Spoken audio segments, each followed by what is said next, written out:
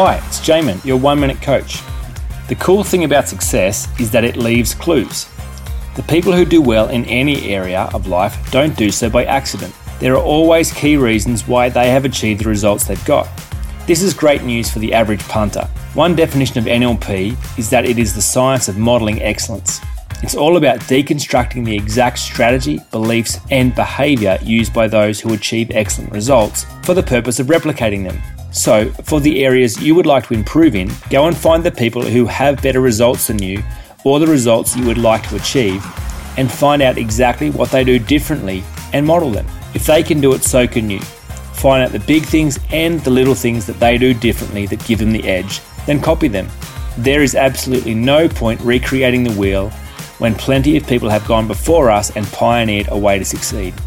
For more information, go to oneminutecoach.com.au.